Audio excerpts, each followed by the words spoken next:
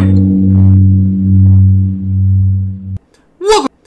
to Beyond Our Focus. I'm Stefan, this is Amanda, and this is Let's Palaver about wizards. No, wizard. That was... Wizards. Oh, you never know. There might be more Wizards. Wizarding Glass.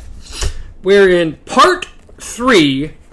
Well, we are in the interlude. Yes. And then we'll be starting part 3, chapter 1, called something or another. Called part 3, Come Reap. Chapter 1, Beneath the Huntress Moon. I knew it had Huntress in it. So we are in Interlude, Kansas. In reading the interlude, somewhere. it's just like, you know what? After I was getting through this again, it's like, you know, I love seeing Cuthbert, I love seeing Elaine, I like hearing stuff about Roland's past. God, do I miss being back with Eddie and Jake and Susanna. I'm like, we spent 3 solid books with them already. Yes. And this one's like, this is kind of nice, but I miss our group. Yeah. I really miss them. It took us 3 books just to get them all together, okay? Like, So. even the last book, even though they were all together, they got separated by different tasks they had to do. So I miss the gang. I Yeah. really miss the gang. And we get this brief little flash here with them, but Yeah. I miss the gang.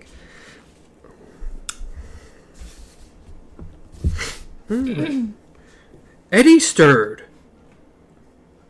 Around them the thinny still whined, like an unpleasant mother-in-law. Above them the stars gleamed bright as new hope. Bright as new hopes. Is this like a Star Wars? Yes. Or bad intentions. He looked at Susanna, sitting with her stumps of her legs curled beneath her. He looked at Jake, who was eating a burrito.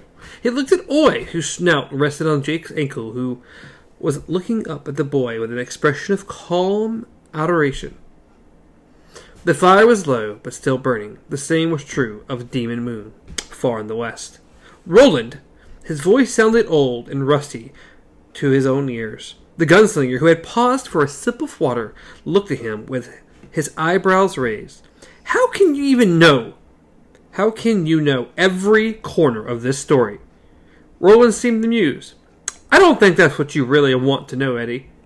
No, but it's what I Eddie, want to know. I mean, Roland, I don't care what Eddie really wants to know or doesn't really want to know. I want to know. Yeah. How do you know what Jonas was thinking, and Reynolds, and Reimer, and... And it's like, those guys, maybe you can look at them and guess, but how do you even know what's going on with Rhea? She is in her own little world. She is in her own little... She barely even met you since the beginning of the story. Hasn't even met you since the beginning of the story. Yet somehow you know that she's sitting there with the pink ball and that her animals and stuff are just... You know too much, Roland. How do you know all these things? Doesn't make any sense. But you know what? Yeah, Eddie, that's not what Eddie really wants to know. Not really. No, that's not it. God.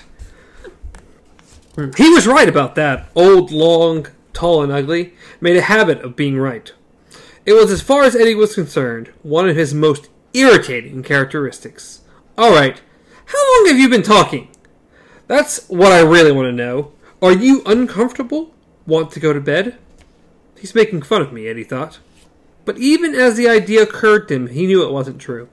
And no, he wasn't uncomfortable. There was no stiffness in his joints, although he had been sitting cross-legged ever since Roland had begun telling them about Rhea and the glass ball, and he didn't need to go to the toilet, nor was he hungry. Jake was munching on the single leftover burrito, but probably for the same reason folks climbed Mount Everest, because it was there. Like any food. Yeah. If it's there, it's gonna be gone. Yeah. Why? No good reason. Especially if you're watching a movie, if you're just reading something, or if you're talking to somebody or whatever. It's just, you're just munching on whatever. Yeah, it doesn't matter what it is. It can be almost anything. You're going to eat it just because it's there. And why should he be hungry or sleepy or stiff? Why? When the fire still burned and the moon was yet not down. He looked at Roland in amused eyes and saw the gunslinger was reading his thoughts. No, I don't want to go to bed. You know I don't. But, Roland, you've been talking a long time. He paused, looking down at his hands, and looked up again, smiling uneasily. Days, I would have said. But But time's different here. I told you that. Now you see for yourself. Not all nights are the same length just recently. Days either. But we notice time more at night, don't we? Yes, I think we do.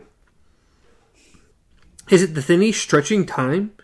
And now that he had mentioned it, Eddie could hear it in all its creepy glory, a sound like vibrating metal, or maybe the world's biggest mosquito. It might be helping, but mostly it's just how things are in my world. Susanna stirred like a woman who raises partway from a dream that holds her like sweet quicksand. She gave Eddie a look that was both distant and impatient. Let the man talk, Eddie. Yeah, Jake said. Let the man talk. And Oi, without raising his snout from Jake's ankle. And ache. Arc. And arc. Alright, he said. No problem.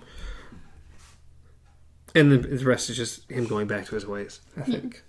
Oh, well, it just says that, it says, go on, Eddie told him quietly. Let the rest be what it was. He looked around. Kansas, they were in Kansas. Somewhere, somewhen, except he felt that Magus and these people he had never seen were very close now. That Roland's lost Susan was very close now. Because reality was thin here. As thin as the seat in an old pair of blue jeans, and the dark would hold for as long as Roland needed it to hold. Eddie doubted if Roland even noticed the dark particularly. Why would he? Eddie thought it had been night inside of Roland's mind for a long, long time, and dawn was still nowhere near. He reached out and touched one of the calloused killer's hands. Gently he touched it, and with love. Go on, Roland, tell your tale, all the way to the end. All the way to the end, Susanna said dreamily. Cut the vein. Her eyes were full of moonlight. All the way to the end, Jake said. End, Oi whispered. Roland held Eddie's hand for a moment, then let go. He looked into the guttering fire without immediately speaking, and Eddie sensed him trying to find the way, trying doors, one after another, until he found one that opened. What he saw behind it made him smile and look up at Eddie. True love is boring, he said. Say what? True love is boring, Roland repeated. As boring as any other strong and addicting drug. And as with any other strong drug, we've come into the third part. The third part. Part 3, Come Reap. Chapter 1, Beneath the Huntress Moon. We needed all that. Of course. And we're back into the tale. And, oh, what a tale. True love, like any other strong addictive drug, is boring. Once a tale of encounter and discovery is told, kisses quickly grow stale and caresses tiresome, except, of course, to those who share the kisses, who give and take the caresses, while every sound and color of the world seems to deepen and brighten around them. As with any other strong drug, true first love is really only interesting to those who have become its prisoner.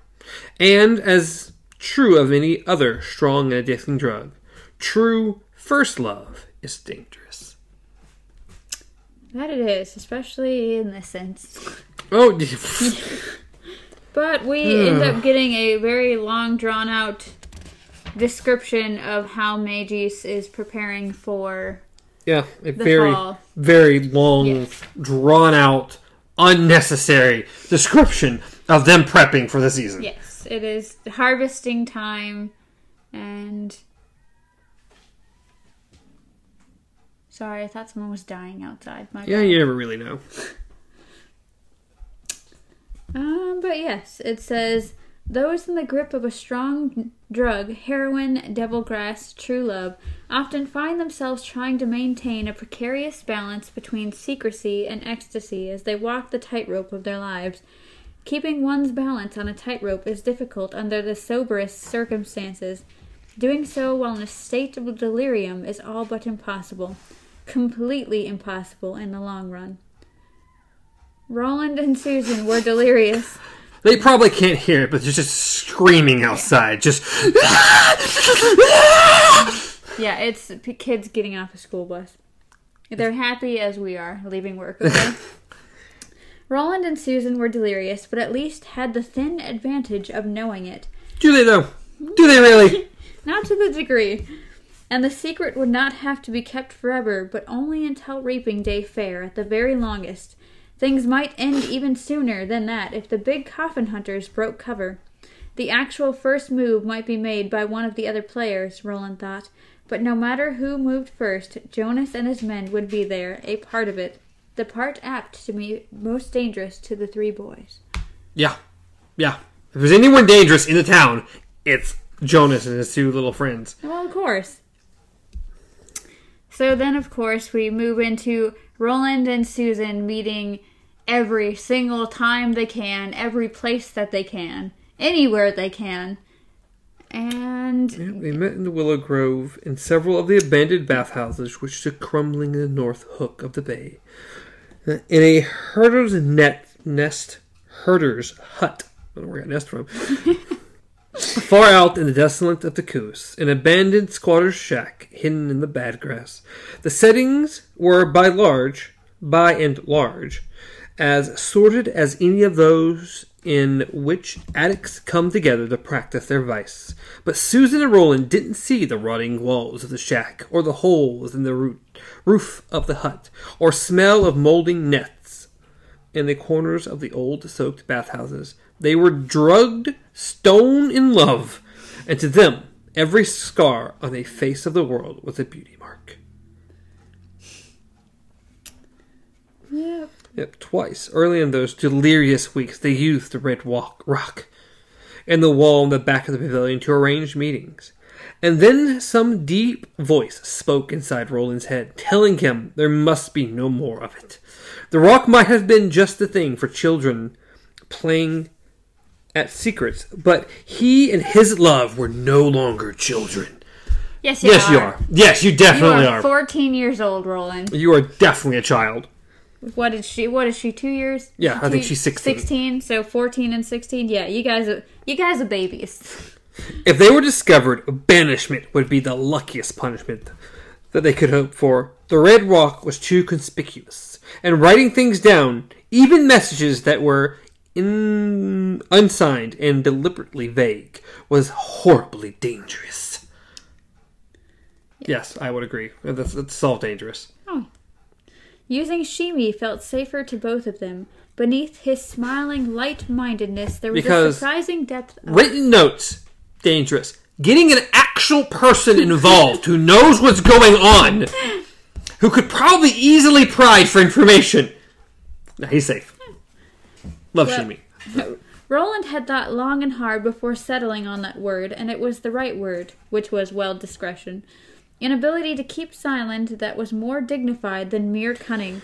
Cunning was out of Shimi's reach in any case, and always would be. A man who couldn't tell a lie without shifting his eyes away from yours was a man who would never be considered cunning. They used Shimi half a dozen times over the 5 weeks when their physical love burned at its hottest. 3 of those times were to make meetings, 2 were to change meeting places, and 1 was to cancel a tryst when Susan spied riders from the piano ranch. That deep warning voice never spoke to Roland about Shimi as it had about the dangers of the Red Rock, but his conscience spoke to him, and when he finally mentioned this to Susan, he found that her conscience had been troubling her as well. It wasn't fair to put the boy in the way of their possible trouble. After coming to that conclusion, Roland and Susan arranged their meeting strictly between the two of them. If she could not meet him, Susan said, she would hang a red shirt over the sill of her window as if to dry. If he could not meet her, he was to leave a white stone in the northeast corner of the yard, diagonally across the road from Hookie's library, where the town pump stood. As a last resort, they would use the red rock in the pavilion, risky or not, rather than bringing Shimi into their affair again. Cuthbert and Elaine watched Roland's descent into addiction first with disbelief, envy, and uneasy amusement, then with a species of silent horror. They had been sent to what was supposed to have been safety and discovered a place of conspiracy instead. They had come to take census in a barony where most of the aristocracy and had apparently switched its allegiance to the affiliation's bittersest enemy. They had made personal enemies of 3 hard men who had probably killed enough folks to populate a fair-sized graveyard. Yet they had felt equal to the situation, because they had come here under the leadership of their friend, who had attained near mythic status in their minds by besting court with a hawk as his weapon, and becoming a gunslinger at the unheard-of age of 14. That they had been given guns themselves for this mission had meant a great deal to them when they set out from Gilead, and nothing at all by the time they began to realize the scope of what was going on in Hambry Town, and the barony of which it was a part. When the realization came, Roland was the weapon they counted on, and now, "He's like a revolver cast into water," Cuthbert exclaimed one evening, not long after Roland had ridden away to meet Susan. Beyond the bunkhouse porch, Huntress rose in her first quarter. "Gods know if it will ever fire again, even if it's fished out and dried off." "Hush, wait," Elaine said, and looked toward the porch rail. Hoping to jolly Cuthbert out of his bad temper, a task that was quite easy under ordinary circumstances, Elaine said, "Where's the lookout? Gone to bed early for once, has he?" This only irritated Cuthbert more. He hadn't seen the rook skull in days. He couldn't exactly say how many, and he took its loss as an ill omen. "Gone, but not to bed," he replied, then looked balefully to the west, where Roland had disappeared abroad his big old galoot of a horse. "Lost, I reckon, like a certain fellow's mind and heart and good sense." "He'll be all right," Elaine said awkwardly. "You know him as well as I do, Bert. Known him our whole lives we have. He'll be all right." Quietly, without even a trace of his normal good humor, Cuthbert said, "I don't feel I know him now." Yeah. Well, he's gone. He's off the top. But he's just not doing well. "I hate her a little for what she's done," Cuthbert said. And there was a note in his voice Elaine had never heard before, a mixture of jealousy, frustration, and fear. Perhaps more than a little. "You mustn't," Alan tried, not to sound shocked, but couldn't help it. "She isn't responsible for—" "Is she not?" "She went out to Sitka with him. She saw what he saw. Gods know how much he's told her after they finished making this stupid beast with 2 packs. And she's all the way around the world from stupid. Just the way she's managed her side of their affair shows that." Bert was thinking, Elaine guessed, of her tidy little trick with the Corvette. She must know she's become part of the problem herself. She must know that. Now his bitterness was frighteningly clear. He's jealous of her for stealing his best friend, Elaine thought. But it doesn't stop there. He's jealous of his best friend as well, because his best friend has won the most beautiful girl any of them have ever seen. Elaine leaned over, grasped Cuthbert's shoulder. When Bert turned away from his morose examination of the dooryard to look at his friend, it was startled by the grimace on Alan's face. "It's Ka," Alan said. Cuthbert almost sneered. "If I had a hot dinner for every time someone blamed theft or lust or some other stupidity on Ka!" Elaine's grip tightened until it almost became painful. Cuthbert could have pulled away, but didn't. He watched Elaine closely. The Joker was, temporarily at least, gone. "Blame is exactly what we two can't afford," Elaine said. "Don't you see that? If it's Ka that swept them away, we needn't blame. We can't blame. We must rise above it. We need him. We may need her too." Cuthbert looked into Elaine's eyes for what seemed like a very long time. Elaine saw Bert's anger at war with his good sense at last, and perhaps only for the time being, good sense won out. "All right, fine. It's Ka. Everybody's favorite whipping boy. That's what the great unseen world's for, after all, isn't it? So we don't have to take blame for our actions or stupidity. Now let go of me, Al, before you break my shoulder." Is Elaine that strong? Well...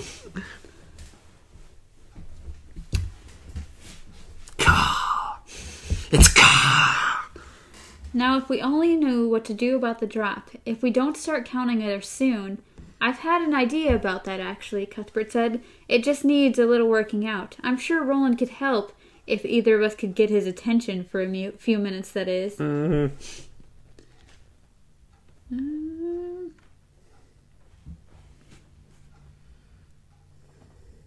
Elaine nodded. It says, the strong outer crescent tobacco made him swimmy in the head and raw in the throat, but a cigarette had a way of calming his nerves, and right now his nerves could use some calming. He didn't know about Bert, but these days he smelled blood on the wind. Possibly some of it would be their own. He wasn't exactly frightened, not yet at least, but he was very, very worried. Like you should be. Yeah. Roland, it's all your fault. Yeah, indeed. So now we are back at the Traveler's Rest, and we meet Reynolds, DePip, Jonas, and Kimba. Kimba. I am your father. Otherwise more known as just Reimer. Yeah, Reimer. It's called Reimer a lot more than he gets called Kimba.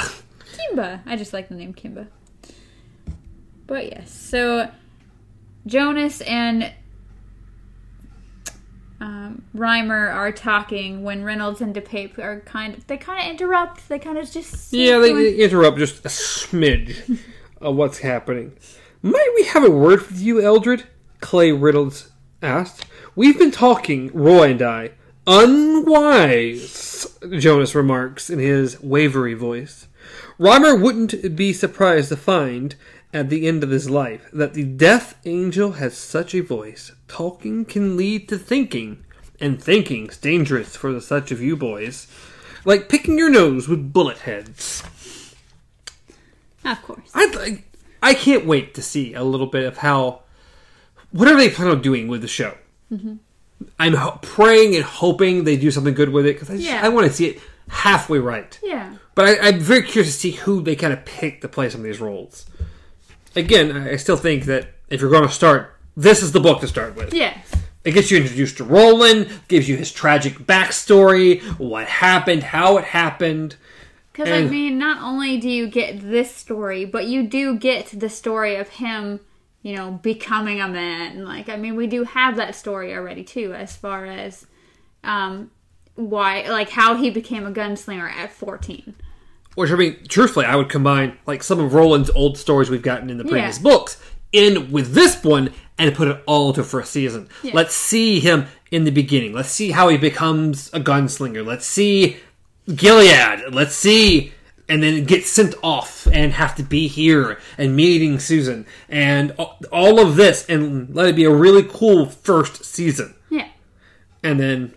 we know how it will end, and then we can move into the iconic opening. Yeah. Or again, open with that, and then have some kind of him thinking back on his past. And I don't know the best way to make it all work accordingly or right. Because, I mean, if you're doing a Dark Tower series, it has to open with that line. It does. It has to. Which, again, you could have him open with that line, him in the desert, and then thinking back and being like 30, 40 years earlier. And then, I mean, even when you get to this point, even when you get to them actually going to palaver about all this, it could easily be like, okay, I'll tell you. And then he sits down, and then it's just a kind of a fade away. Well, the thing is, if you start with the first book, and then you go back, you kind of have to stay there. We have to get this backstory, and then we come back. No. I meant, like, eventually when the series actually makes it to Blaine and all that stuff. Like, when we get to this part, we don't have to go back. It's just him telling them overnight what it is, and then moving on. Yeah, it'd be cool. It could be, like I said, sit down,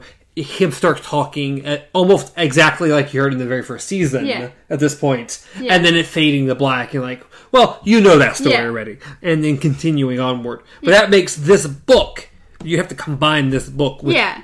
I mean, which actually combining this with the third book would be easy. Because literally it ends with the conclusion of... I mean, it begins with the conclusion of Blaine. Yeah. So. Or you end there and then begin the next season with part of this book, how this book ends. Yeah. Because it has a very different, weird ending.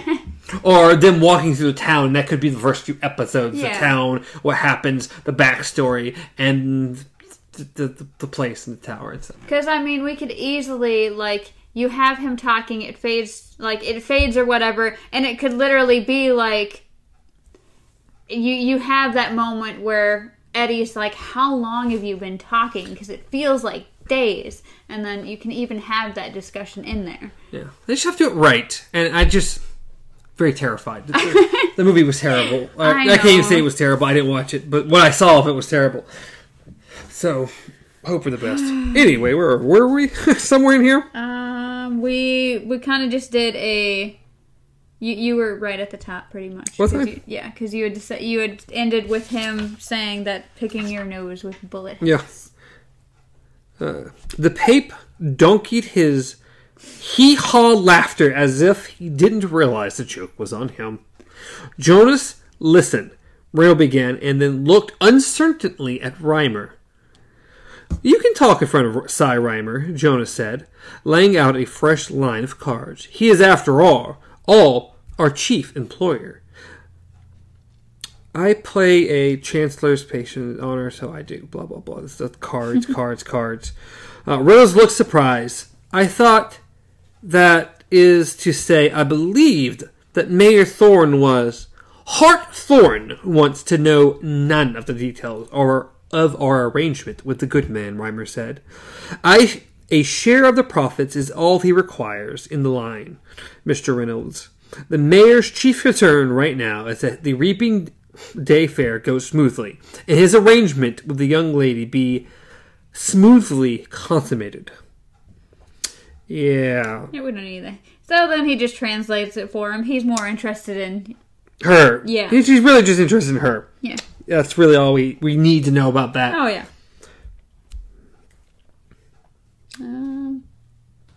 Now, what do you boys want? Reimer and me was just going to have us a little palaver. Perhaps we could all put our heads together, Reynolds said, putting a hand on the back of a chair. Kind of see if our thinking matches up. I think not, Jonas said, sweeping his cards together. He looked irritated, and Clay Reynolds took his hand off the back of the chair in a hurry. Say your say and be done with it. It's late. We was thinking it's time to go on out there to the Barquet, DePape said. Have a look around. See if there's anything to back up what the old fella and Ritzy said. And see what else they've got out there, Reynolds put in. It's getting close now, Eldred, and we can't afford to take chances. They might have, guns, electric lights, fairy women in bottles. Who knows? I'll think about it, Clay. But I said I'll think about it. Now go upstairs, the both of you. Back to your own fairy women. Reynolds and DePape looked at him, looked at each other, then backed away from the table. Reimer watched them with his thin smile. At the foot of the stairs, Reynolds turned back. Jonas paused in the act of shuffling his cards and looked at him, tufted eyebrows raised. We underestimated 'em once, and they made us look like monkeys. I don't want it to happen again. That's all. Your ass is still sore over that, isn't it? Well, so is mine. And I tell you again, they'll pay for what they did. I have the bill ready, and when the time comes, I'll present it to them, with all the interest duly noted. In the meantime, they aren't going to spook me into making the first move. Time is on our side, not theirs. Do you understand that? Yes. Will you try to remember it? Yes, Reynolds repeated. He seemed satisfied. Roy, do you trust me? Aye, Eldred, to the end. Jonas had praised him for the work he had done in Ritzy, and DePape had rolled in it the way a male dog rolls in the scent of a female. Then go on up, the both of you, and let me palaver with the boss and be done with it. I'm too old for these late nights.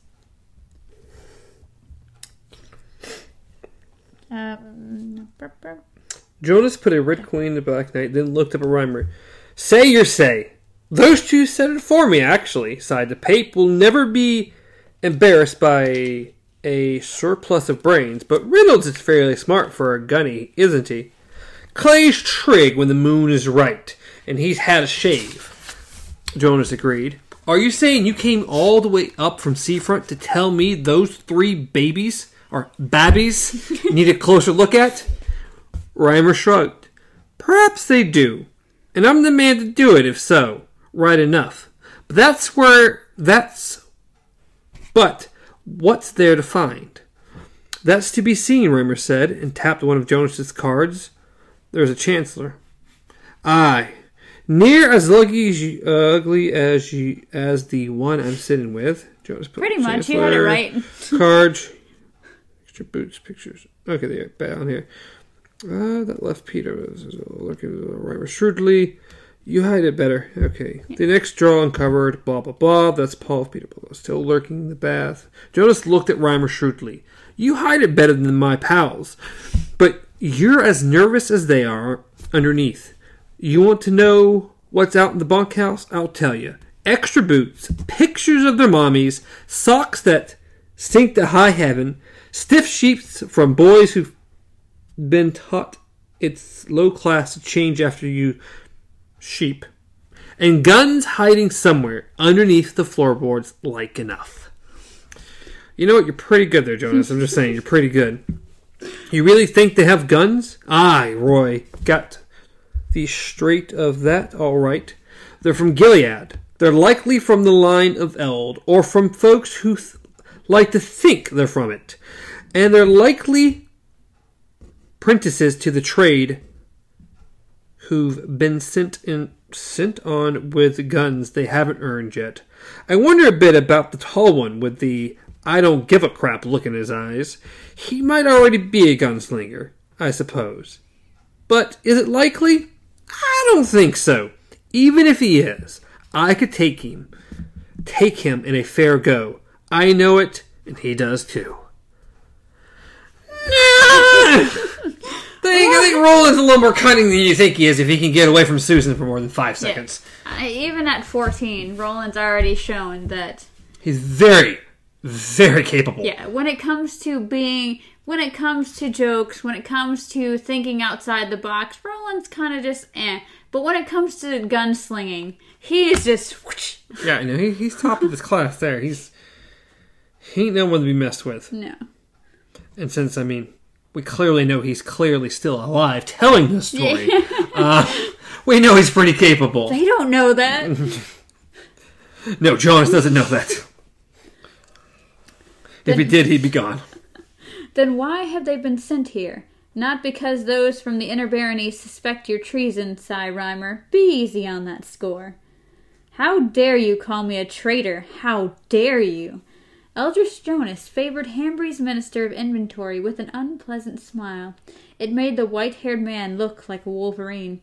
I have called things by their right names my whole life, and I won't stop now. All that needs matter to you is that I've never double-crossed an employer. If I didn't believe in the cause of, to hell with what you believe in, it's late and I want to go to bed.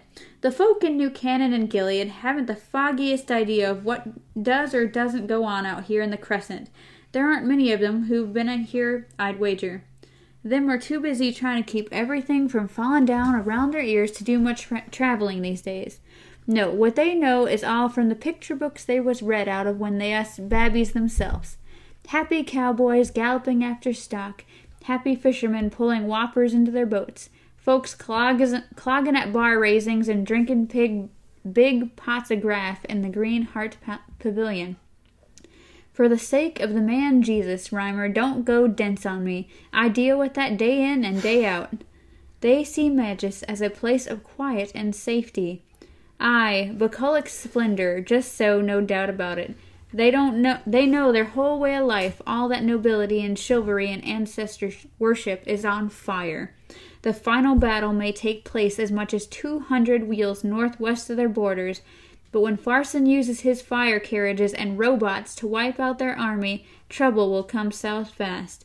There are those from the inner baronies who've smelled this coming for 20 years or more. They didn't send these brats here to discover your secrets, Reimer. Folks such as these don't send their babbies into danger on purpose. They sent 'em here to get 'em out of the way, that's all. That doesn't make 'em blind or stupid. For the sake of the gods, let's be sane. They're kiddies. What else might you find should you go out there? Some way of sending messages, mayhap. A heliograph's the most likely, and out beyond Eyebolt a shepherd or maybe a freeholder susceptible to a bribe. Someone they've trained to catch the messages and either flash it on or carry it afoot. But before long, it'll be too late for messages to do any good, won't it? Perhaps, but it's not too late yet, and you're right. Kitties or not, they worry me.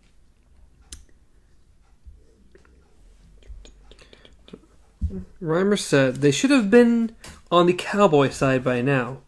Jonah's hands stopped above the layout of cards. It was a thought that had crossed his mind more than once, especially over the last 2 weeks or so. How long do you think it takes to count our nets, boats, and charts out the fishery holes? Reimer asked.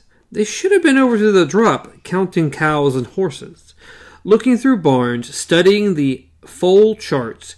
They should have been there 2 weeks ago, in fact, unless they already know what they'll find. Jonas understood what Reimer was implying, but couldn't believe it. Wouldn't believe it. Not such a depth of slyness from boys who only had to shave once a week. No, he said. That's your own guilty heart talking to you. They're just determined to do it right. That they're creeping on like old folks with bad eyes. They'll be over the drop soon enough and counting their little hearts out. And if they're not? A good question. Get rid of them somehow, Jonas supposed. An ambush, perhaps? 3 shots from cover, no more babbies.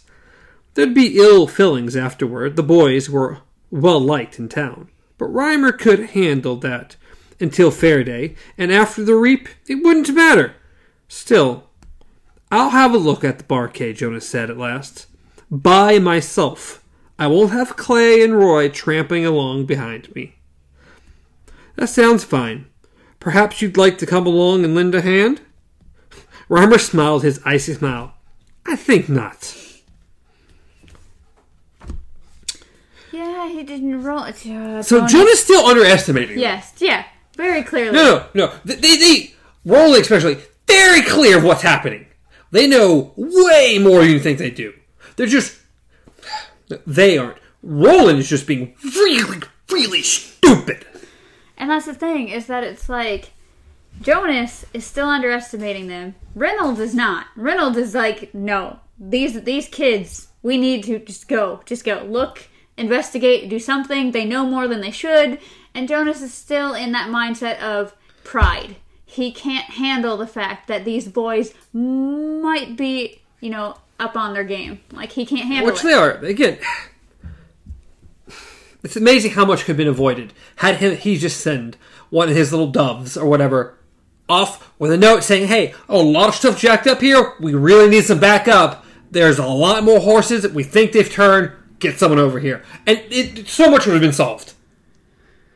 But no! He's doing his lovey-dovey bull crap with Susan.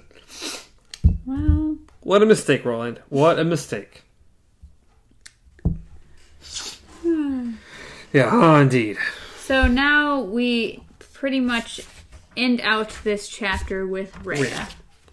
Which truthfully doesn't say almost nothing. No.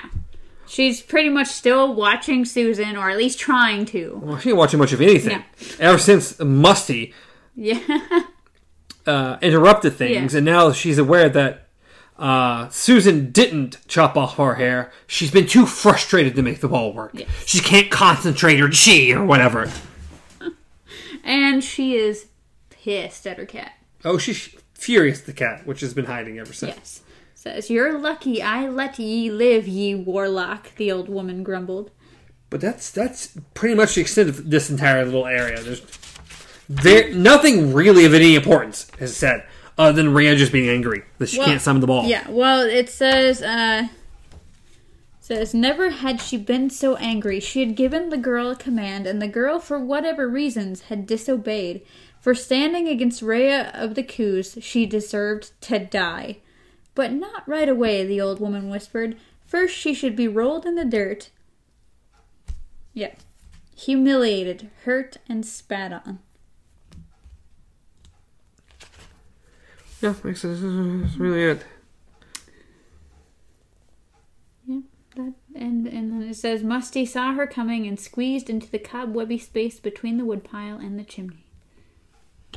Yeah, nothing too important there. Nope. So the next chapter is chapter 2, The Girl at the Window. The Girl at the Window. How far are we reading now? Which we know Roland has called Susan before in other books. Like... So we'll be reading from 355 to 370. 15 more pages. All the way to chapter 3, Playing Castles. Another shorter chapter. But yeah, a few important things. A few not important things. So we know for a fact that Jonas is underestimating them. Roland knows everything and is not using this knowledge. Elaine and Cuthbert. Elaine's trying to keep the peace and trying to trust that Roland knows what he's doing. Cuthbert is just over the edge going, dude, we need to do something about this. He's kind of jealous, but at the same time, he is making sense. He knows that Roland is off his game. Yeah, in the end, Cuthbert and Elaine should have taken action, done something. Really, that's what should have happened. It would have solved everything. And then Roland could have dealt with his father once he got here, or whatever. It's one of those things where it's like, it would have... Sorry for the spoilers, guys. We wouldn't have this book if all that happened. Yeah, we know. He wouldn't have run I mean, is it really a spoiler? We know things are going to end well. They foreshadowed it like 45 times. This not a happy ending. There's so many ways it could have ended badly, though. Like, or should I say, there's so many bad ways it can end. So, us just flat out sitting here talking so many ways it could end badly. I mean, no matter what, it's ending badly. It's not going to... It ends about as bad as it can end. Pretty much. Short of Roland dying, which we know doesn't happen, because again, he's telling the story. Are you sure? No. I'm pretty positive. When the book just folds in on itself and... Well, we hope you all enjoyed.